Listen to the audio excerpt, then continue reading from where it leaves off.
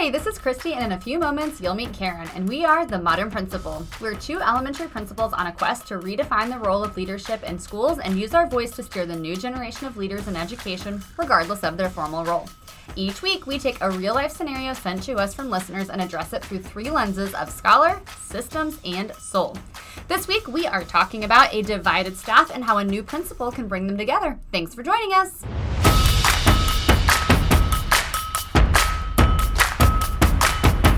Hey!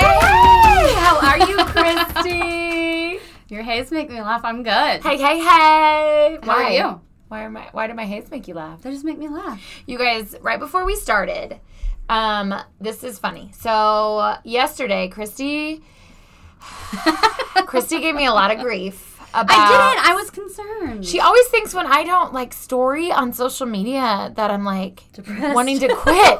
Yeah, and literally I am feeling great. I am just not of that generation that likes to put myself out there on the social media of that generation. You gotta give the people what they want. They don't want me. Anyways, so I tried it yesterday, and I did not, after I put a story 9 DMs. Okay, but for the first hour, there was 0. And I was like, this is why I don't story. If I don't get instant clicks and comments about, wow, Karen, you look so good. Wow, that's hilarious. I'm out. So then I storied today, and Christy was like, that was so good. And then she pulled up her phone just now, and we had so many comments. And I was like, okay, yeah. I'll keep doing it. Except for they were her story. She added on, so they weren't even for mine. I didn't know she added on. Anyways, I'm out. I'm not doing any more. Yes, you're doing stories. People love to see you and hear you, and you have great ideas. We need to share them with the world. No, we're done. Anyways, what's new in your world? We both are doing summer school. Yep, summer school. That's really good. I did tell a funny story on our stories today. It was so cute. So we are combined elementaries, and it was a really weird schedule. So Tuesday, we had regular school with the kids and their teachers that they'd seen all year. Mm-hmm. And then the very next day on Wednesday, half of my school and staff and me moved into this school. And so it was just a pretty jarring experience for kids that left Tuesday night and then came Wednesday, and all these new people are there. And so this girl was in the hallway just sobbing on the first day. So I walked over and I was like, hey, what's going on? Are you okay? And she just said, I need you guys to leave. Why are you all here? I wish it was yesterday when you weren't here.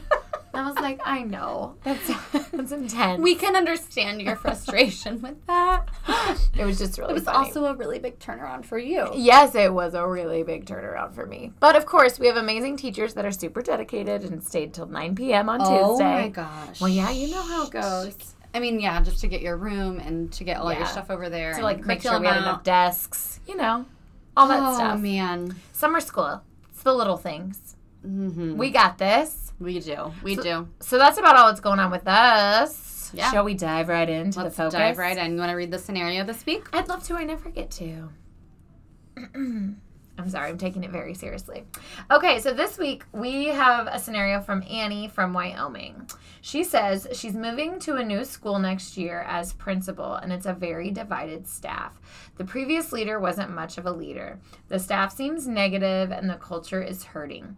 The previous principal left in March, and there is an interim for the rest of the year before I come in this summer. How do I address the elephant in the room and build the positive culture? I know the staff just needs to be loved and appreciated, but I do want to make the transition as smooth as possible. I appreciate any advice. Well, Annie, you came to the right spot. You did come to the right spot. We've always got advice, especially if you're listening to the pod. We have already researched it. And by we mean Christy. So this is, both of us can relate to, not necessarily this exact, but having to work on culture in our buildings. I think it's something you always have to work on, and you always have to be cognizant, and it's not something that you can just assume is there even if you've been there for a while. Right, exactly. And so I think there's a lot of different ways to approach it, but maybe we should start with the scholarly approach before we get to the soul. Okay. What'd you find? I kind of went with two main texts that I thought applied to this situation. And one of them, I'm not sure as many people have heard of, is The Listening Leader by Shane Saphir. And even in the very first pages of chapter 1, she talks about, the book is called The Listening Leader. Have you read it? Or did you just read chapter 1?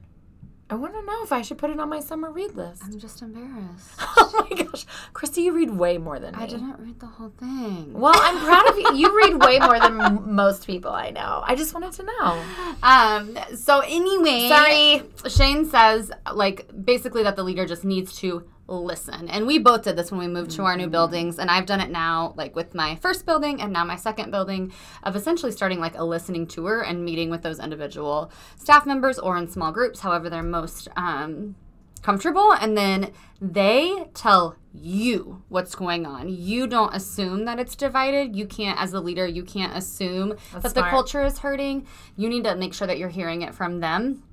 And there's this quote that I thought was really good. And she says, how did a divided community unite within a year? It was actually very simple. The leader slowed down and learned to listen. Rather than continuing to go it alone, she harnessed the collective intelligence of her staff to fashion a new future for the school. Ooh, fashion a new future. Yes, I love that line. Yeah, that kind of fits into something I tried to be pretty intentional about when I took over at my building, was to make sure that I valued the traditions of what they had done in the past. It's really easy when you feel like the staff is fractured or you're coming into kind of a tumultuous situation to want to build from fresh and from scratch, but that really doesn't honor the work and the collective wisdom in the room. So one thing that we did in one of our opening staff meetings is I had chart paper and we just did kind of the classic go around and write about the different parts of what they valued under academics, team building, and even behavior. So I just had them kind of write about what did they want me to know that they think they do really well under those headings. Oh, that's really good. And then they got to, like, August? Yeah, we did that in August. And then they put those little stickers by ones that they really agreed with, and we could kind of see the things that popped out. And then together we wrote a motto out of those words. So we kind of pulled out some of the words that everyone had kind of... become your vision? It became our motto. Okay. Yep, so we have students say it, we have staff say it, we say it every morning in the announcements. Nice. And so it just kind of became something that we created together with me, but it honored the work they did in the past. I love that. And that's even what Saphir says, too, is like that good leaders know how to listen and then construct a vision as a collaborative process and like getting everyone involved in that why. And so if you are moving to a new building and they don't already have a vision, you can definitely go through like that vision setting process and highly recommend that. Maybe not at the beginning of the year, but maybe you're planting seeds throughout the year and then you're doing it at the end.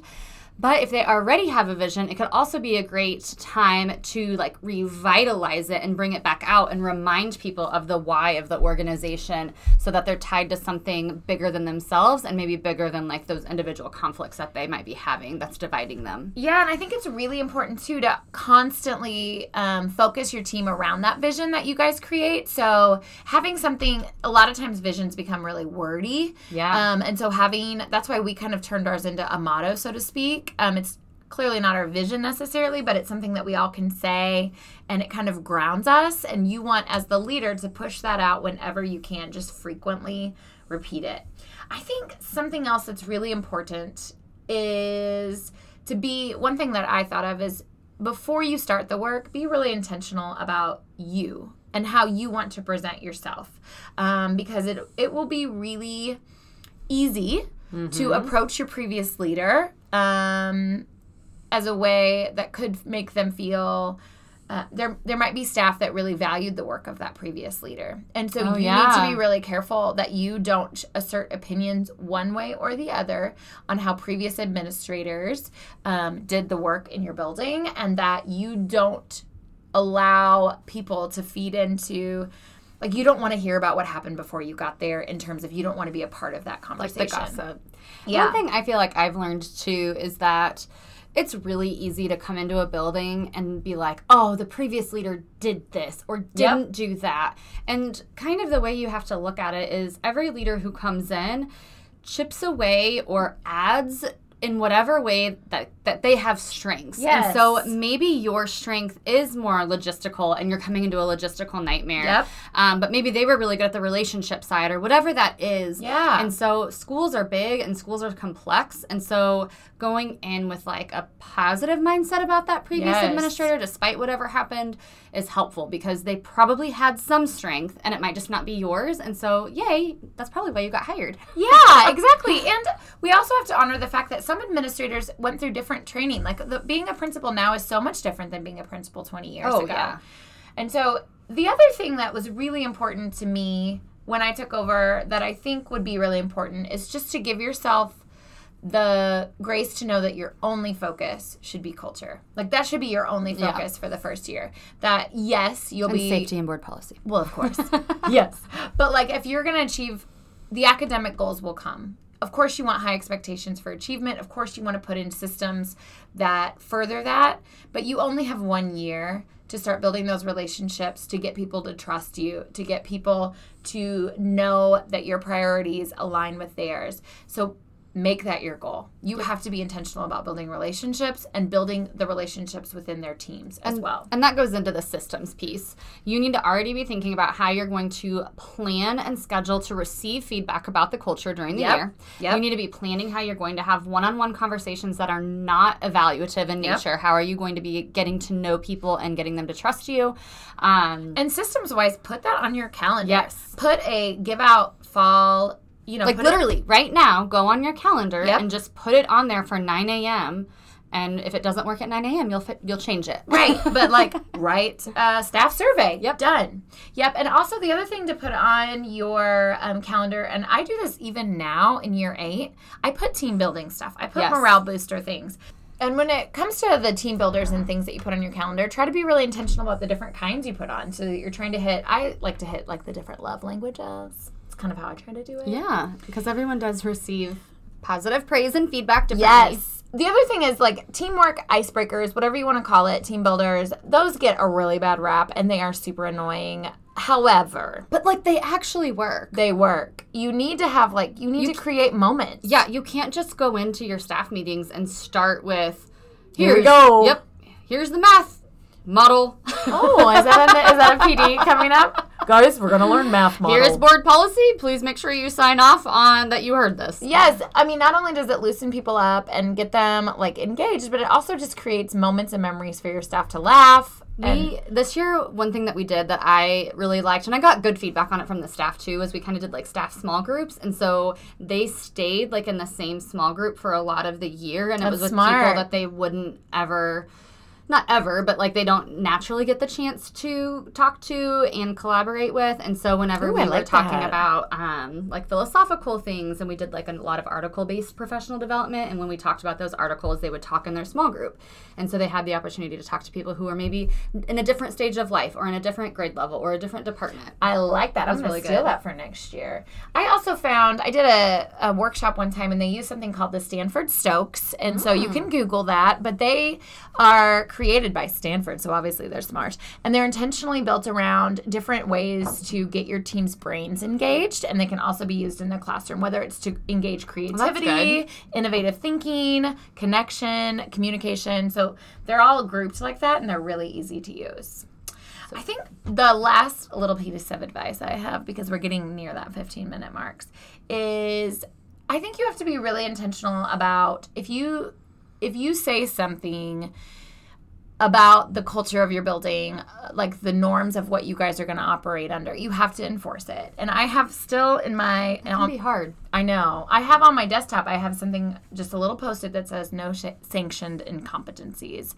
So kind of the way I interpret that, I heard that on a podcast sometime. It was actually from the business world. But basically, if you allow things to continue and don't address them, you're sanctioning those. You're basically saying that that's okay to do. And if culture and rebuilding the dynamics of your team is your priority, then you have to stick through and address the things that your team has agreed that they will do, and you have to address those things that aren't a part of what they said they would do. It's really hard. Well, and I think that's a great way kind of to end it, because we tried to end these with From the Desk of the Modern Principal. And I had a quote, but I'm actually going to change the quote. Oh, I love it. So the quote on the outline is not the quote I want to give. This quote is actually from Steve Gruenert and Todd Whitaker, who, if you are in education, especially education leadership, you obviously know who Todd Whitaker is. But they say, the culture of any organization is shaped by the worst behavior the leader is willing to tolerate. That's it. And so already be thinking, if you are for sure that you know you're going going to have potentially bad behaviors or gossip or undermining behaviors. Or just like a lack of teamwork or a lack of everybody throws in when they see a student struggling, everybody jumps in to save that student. Define those things that you are not willing to tolerate. Write them down, put them in your head, determine if there is something that you want to share with staff, and figure out what does it look like for you to address those? What does it look like for you to not tolerate them? Yep. And sometimes it's as simple as a conversation. We don't mean you're writing a memo every time. That will probably not help your culture. Yes. Anyways, I feel like I always ruin the quotes by like oversharing them. That was a really good quote. I think you should read it one more time. The culture of any organization. Wait. Oh, I won't talk after it. Okay. I just wanted everyone to know I'm done talking now. Okay. So we end this podcast with a quote from the desk of the modern principal. From Steve Gornart and Todd Whitaker. The culture of any organization is shaped by the worst behavior the leader is willing to tolerate. I think that's really solid. I can't not do it. You can't not do it. You have to talk. I'm like Quick Trip employees. They have to have the last word. Okay, that's all. Thank you for joining us today. Be sure to subscribe to our podcast to receive them as soon as they drop, which is supposed to be Mondays, but obviously it didn't this week. Sometimes it's Tuesday, Wednesday. And follow us on The Modern Principal, and you can find more resources and courses at themodernprincipal.com. Bye. Have a good week.